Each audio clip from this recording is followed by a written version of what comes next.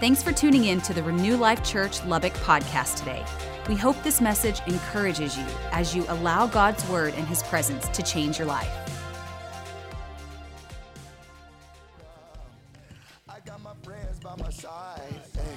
Can we turn it up just a little bit? I like this. One of my friends texted me in between services, and she was like, just have fun. And I'm like, yes, we're just going to have fun. We're going to get after it and have fun as family. I'm Natalie. My husband, Keith, and I are the campus pastors here at Renew Life. Many of you know, but we just moved here a little over a year ago on a word from the Lord. God said, plant a church in Lubbock, Texas. And we said, all right, Lord, we're there. So here we are. We've got 3 kiddos. Keith left the building. I'm trying to look for him. He's somewhere around here. But we've got 3 kids, 1, 5, and 10. They're amazing most of the time. I grew up just right down the road in Turkey, Texas. So if you don't know, it's a huge metropolis of about 400 people. So I'm a city girl at heart. And before joining my husband in ministry, I was a teacher and a coach for a little over 6 years. I'm excited to be here today. I'm very excited. The Lord was very clear with what He wanted to do here today, and I'm excited to get to bring that word. So let's get after it, all right? Let's pray. God, I thank you so much. I thank you so much for your faithfulness, your goodness, your perfect timing, your divine opportunity, and your word, God. I thank you so much that you are right here in us, you are with us, and you are stirring up a passion. I feel like David in the Psalms, he said, a passion for God's house will consume him. Talking about Jesus. God, I pray that you would just rain down that same passion on each and every one of us. God, give us the passion to change the world. In Jesus' name, amen.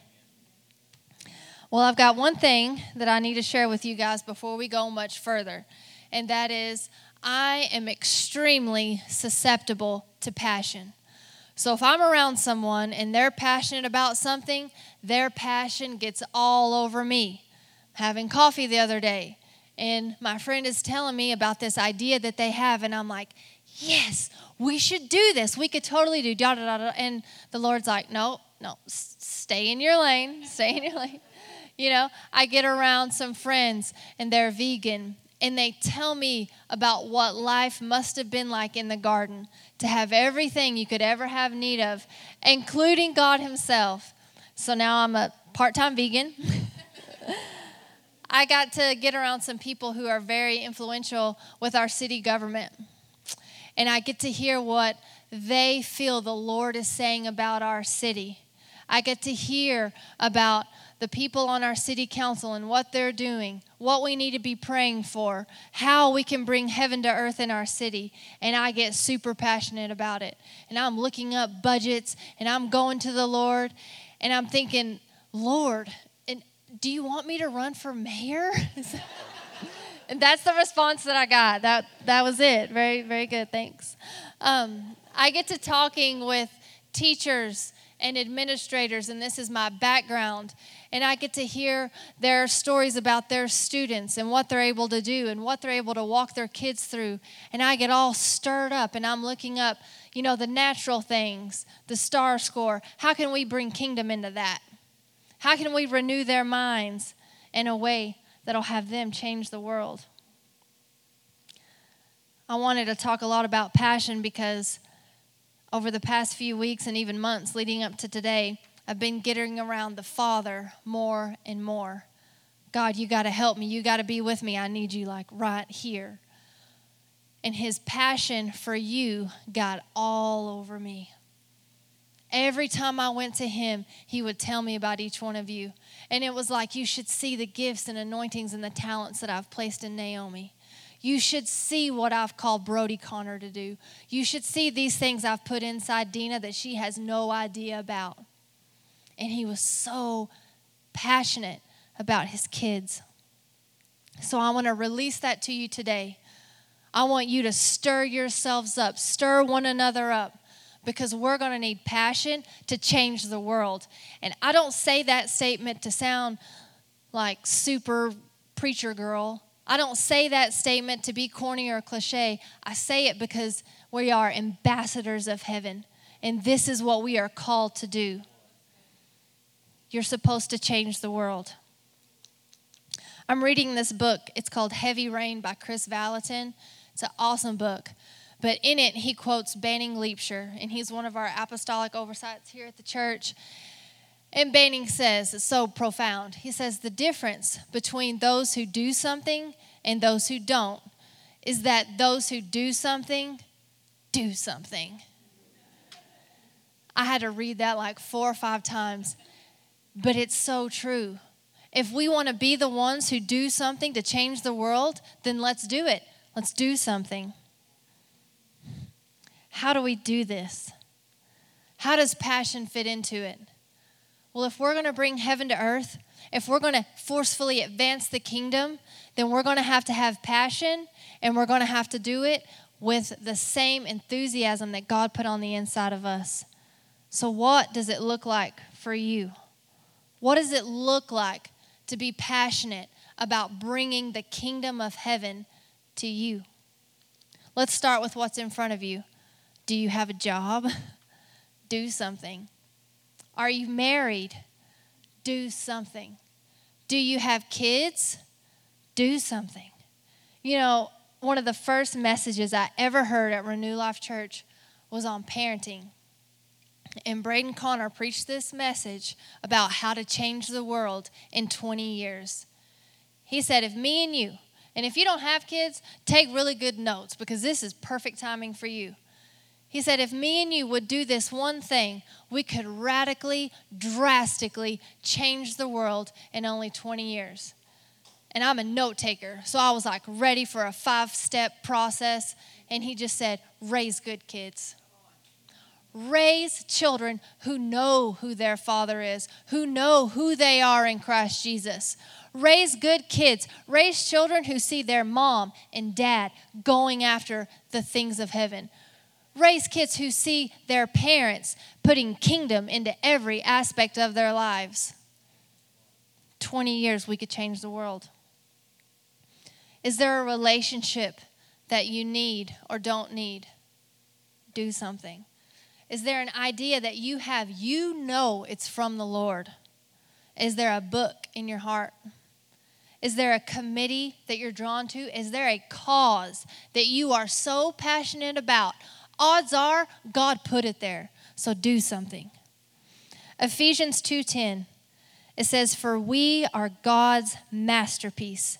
He has created us anew in Christ Jesus so we can do the good things He planned for us long ago.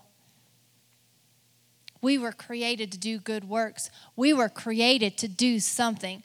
Let's do the thing that He's planned for us. I feel like we can make it really, really simple. We just look at what's in front of us. It's there because, like His word says, He's planned for it to be that way. Let's bring the kingdom into it.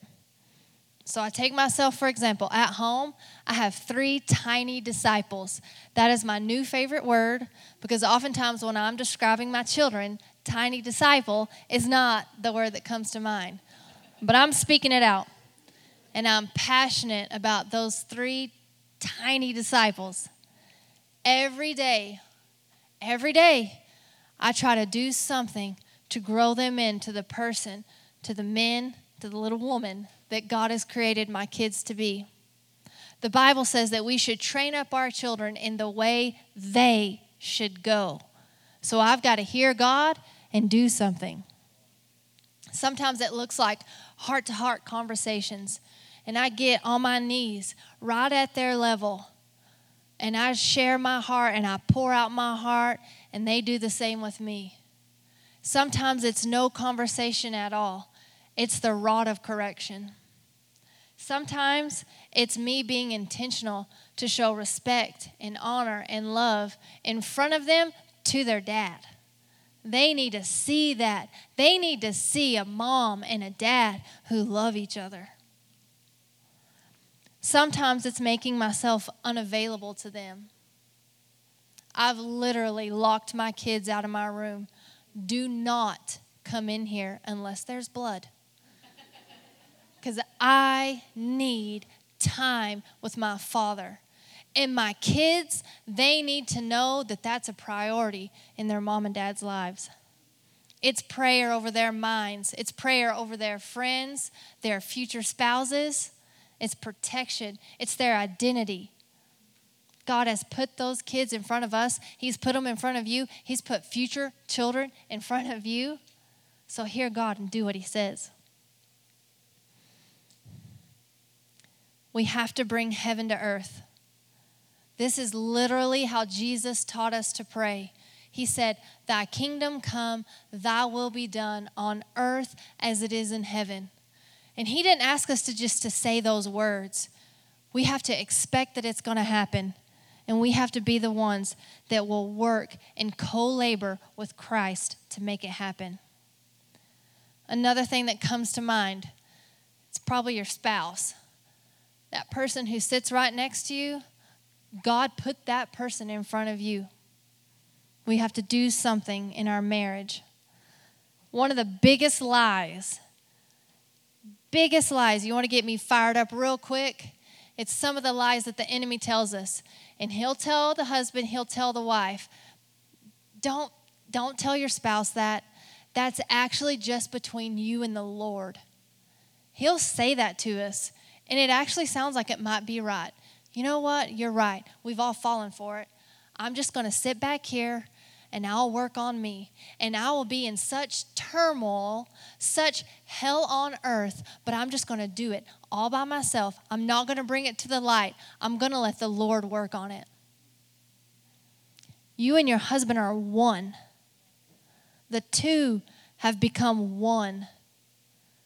God designed it that way so you would have a permanent helper. If you are going through something, tell your spouse. Bring it to the light. Once it's brought to the light, the enemy loses all of his power. Ephesians 5:8 says, for once you were full of darkness, but now you have the light of the Lord. So live as people of light. For this light within you, it produces only what is good and right and true. Let's beef up our marriages. Husbands, your wife doesn't need a new purse. She really doesn't. Keith walked in at just the right time. Your wife needs a car. No, I'm just kidding. Husbands, your wife needs someone to love her like the Word defines it. Like 1 Corinthians 13 defines love. It's patient, it's kind, it's hopeful, it's persevering. It doesn't keep record of wrong. This is what your wife needs. And husbands,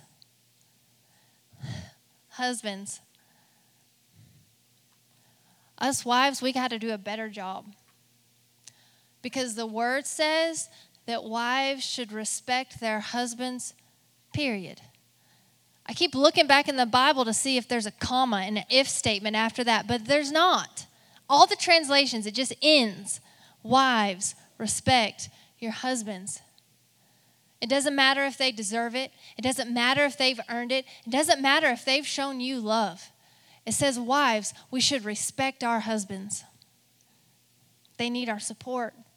See what will happen if you put kingdom into your marriage.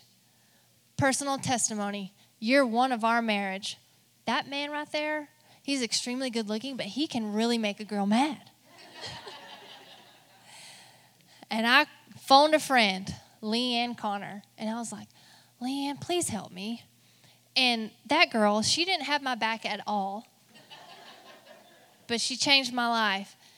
And she said, Natalie, I know this is not what you wanted to hear, but even if he's wrong, as long as it's not against the Bible, even if he's wrong, if you'll still respect him, if you'll still honor and support him, God's word will not come back to you void, and you will actually be blessed because of it. Your marriage will be blessed because of it. So go ahead, tell Leanne thank you next time you see her. I've since learned how to bite my tongue. Nothing's coming between my marriage. So what else has the Lord put in front of you? Obviously, I'm passionate about kids. Family is a passion of this house, and especially with me. And I think about my kids in like their perspective to what the Word says. So what does the Word say regarding my kids, how they should act in order for kingdom to be in their lives?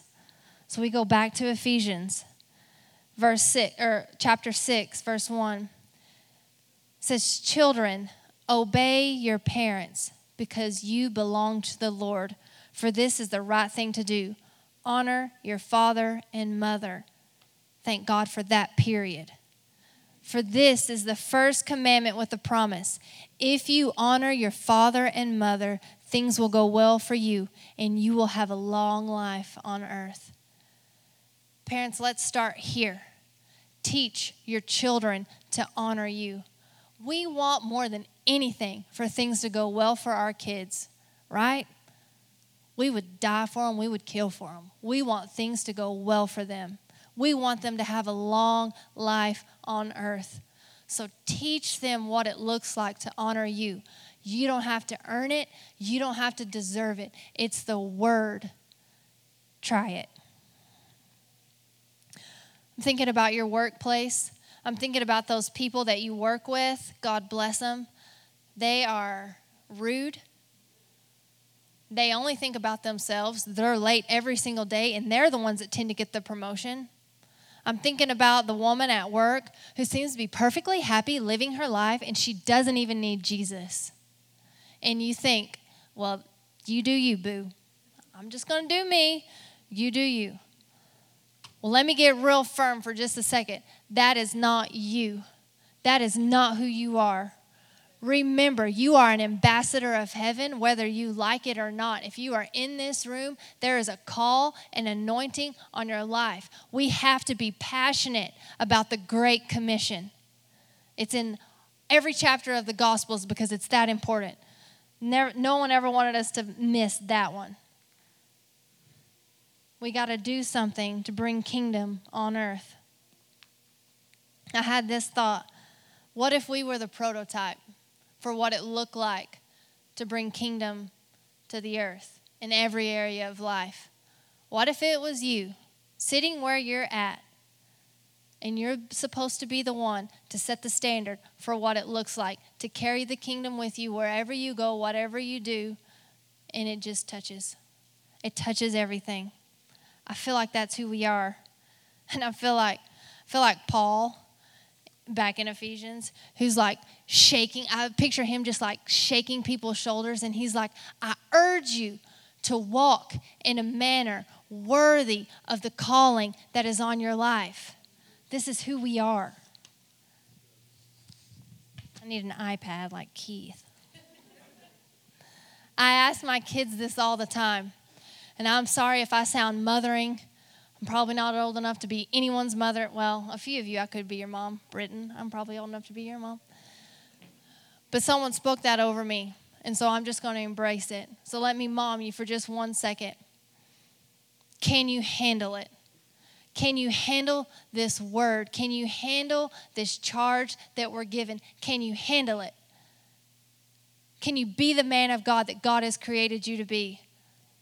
Dang, I'm seeing it on you two right here. You can handle it. You can be the difference maker. You can be the ones that walk into any atmosphere and eyes are on you, and they're on you. Every word you say is dripping with the favor of God. You can handle it. Do you believe Ephesians 2? Do you believe that you are actually God's masterpiece? God's masterpiece. He created you to do the good works. God actually planned them for you, and they're sitting right in front of you. We came from a lineage of believers who heard God and did what they said despite all the outside circumstances. I'm going to talk about Noah. Noah kind of kicked us off in Genesis, saving the world and all. He just took what God put in front of him. He had the trees, he had the wood, he had everything he needed to build the boat. God told him dimension by dimension, this is what you build, this is what you do, this is how you do it, this is who's going on the boat. And even though he had never even seen a drop of rain, he heard God, he saw what was in front of him, and he did something. When I was thinking about this, I had the thought of Evan Almighty. Have y'all seen that movie? And Steve Carell walks out there, and like all of a sudden, like all these animals are just coming out of nowhere, like 2 by 2. And you're like, okay, well, I guess I'm going to do something. Like, just go ahead, get on the ark. Do something with what's in front of you. God is still speaking. He is still moving. Are we listening? Are we seeing the forest for the trees? Are we seeing what's in front of us? It's our divine privilege and responsibility to bring the kingdom of heaven to earth. It's your assignment. As I was praying and preparing for this message, I was really excited at this point. I was like, yes, high five. Like, I think we're getting it. I'm really excited. And it was like crickets. And I was like, what is it, Lord? What is it? I'm in my office and I'm pacing around and I'm looking out the window and I'm like, I just feel like there's something in the air. Is there something in the air that's keeping us from really grasping, from grabbing a hold of this revelation to do something with what you've given us, what's right there in front of us? There's something in the air that's clouding it all up. And when I said that, 3 words spelled out popped in my head. And it was apathy, inadequacy, regret. Apathy, inadequacy, regret. They all popped up right at the same time. And I was like, Lord, is that you?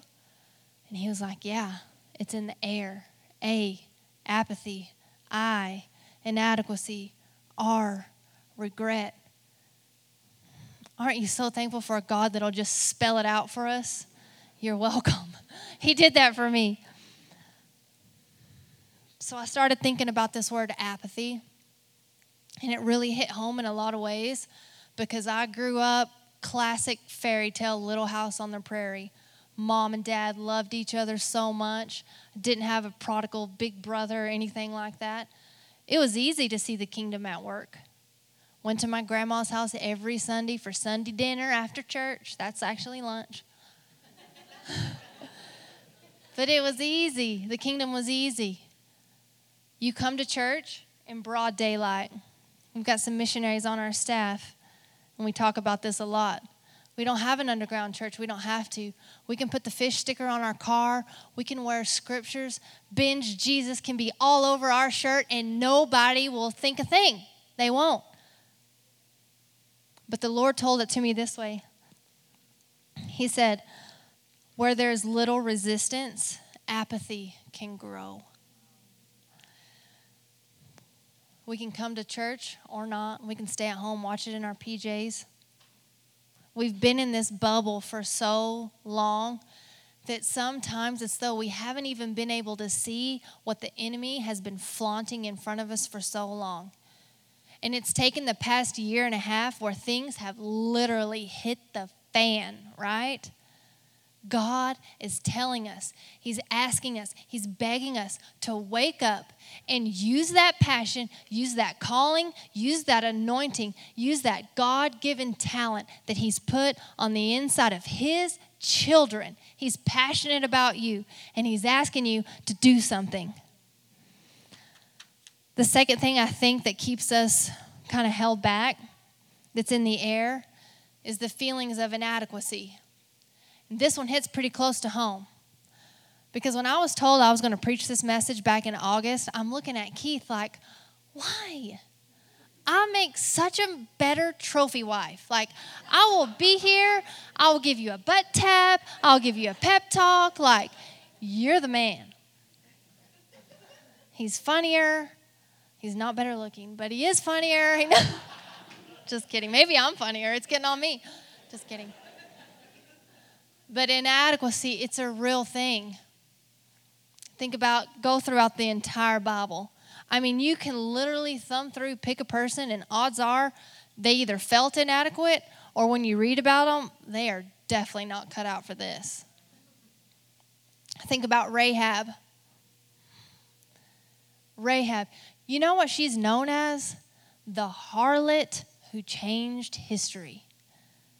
I wonder what she thinks about that title now. She doesn't care. But she did something with the people that God put in front of her. God could have sent those spies to any house, and he sent them to Rahab's.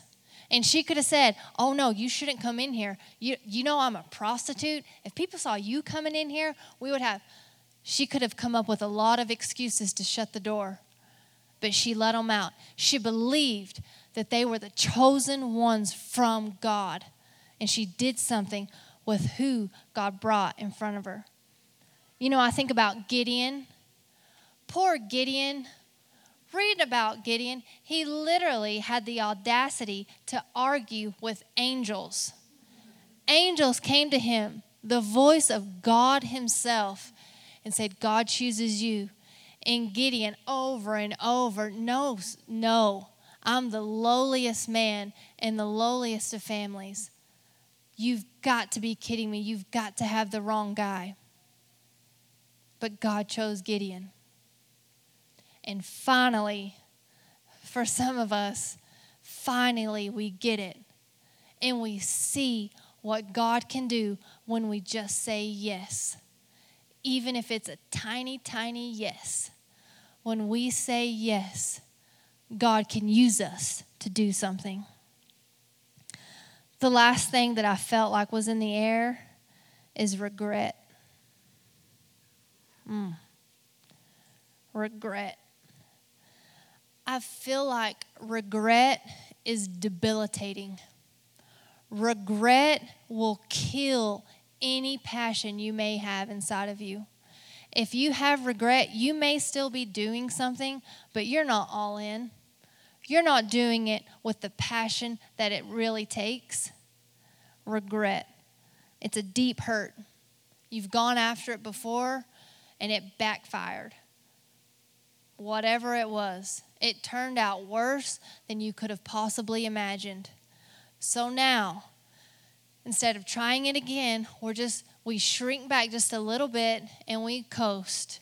And we stay in our sweet little comfort zones. I heard a good quote about a comfort zone. It said it was a beautiful place to be, but nothing grows there. God, I see him pleading with you to get over it.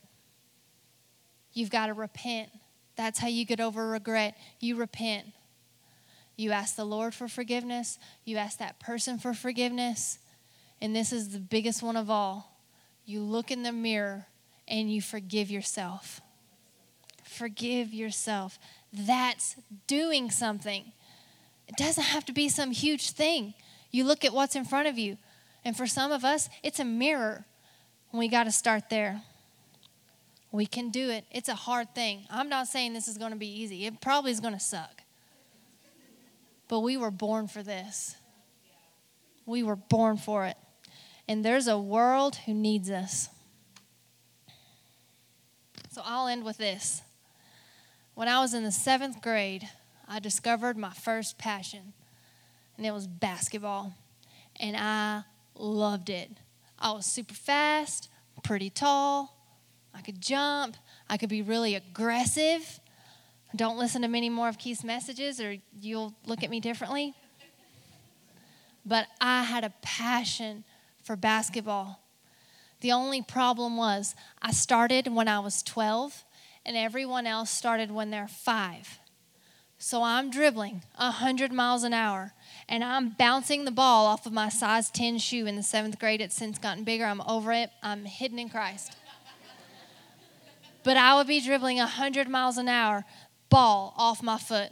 I would be dribbling 100 miles an hour, fast break, layup, boom, almost shatter the backboard. Couldn't catch a pass. I'd already be thinking of the next thing I wanted to do, and the ball would just go right through my hands and out of bounds. It was a mess. I was a mess. But I just loved it. just had this passion for it. And I wanted to play. And I wanted to play with the boys because they'll fall for any head fake. And it was so much fun to fake out the boys and just lay it. But after one of those games, those 7th grade games, and if you have junior high kids, you know what they're thinking. And I was complaining and I was blaming everyone. I think I even blamed the cheerleaders for not yelling loud enough when they were shooting free throws. I bashed myself. How could this be? How could this be? And my dad, oh man. Dads, if you got a little girl, men, one of these days you're going to have a little girl. In the words of a good father, she'll never forget them.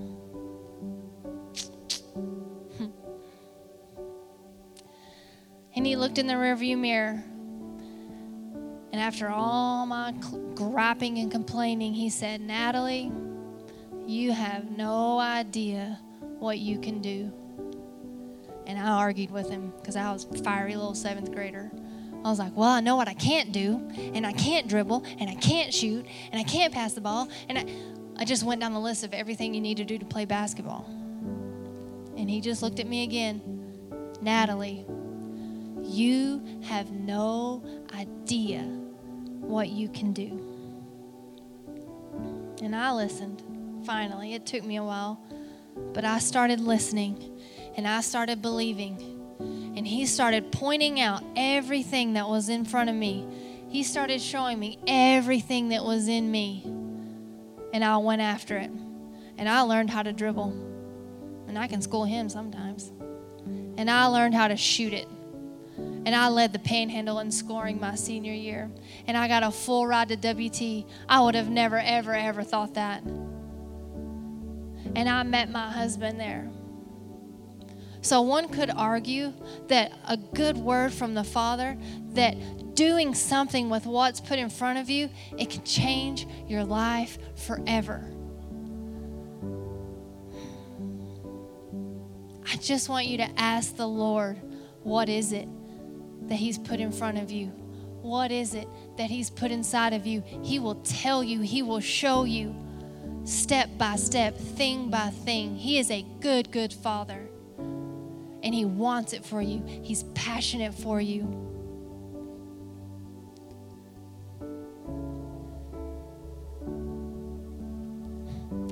I picture Him. I picture Jesus at the wheel, right? Picture God at the wheel. And He'll pull that car right over. And He'll unbuckle His seatbelt and He'll turn around and He'll look at you right in the eyes.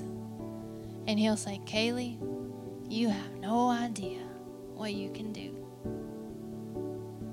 He will. He'll tell you that, and then He'll show you.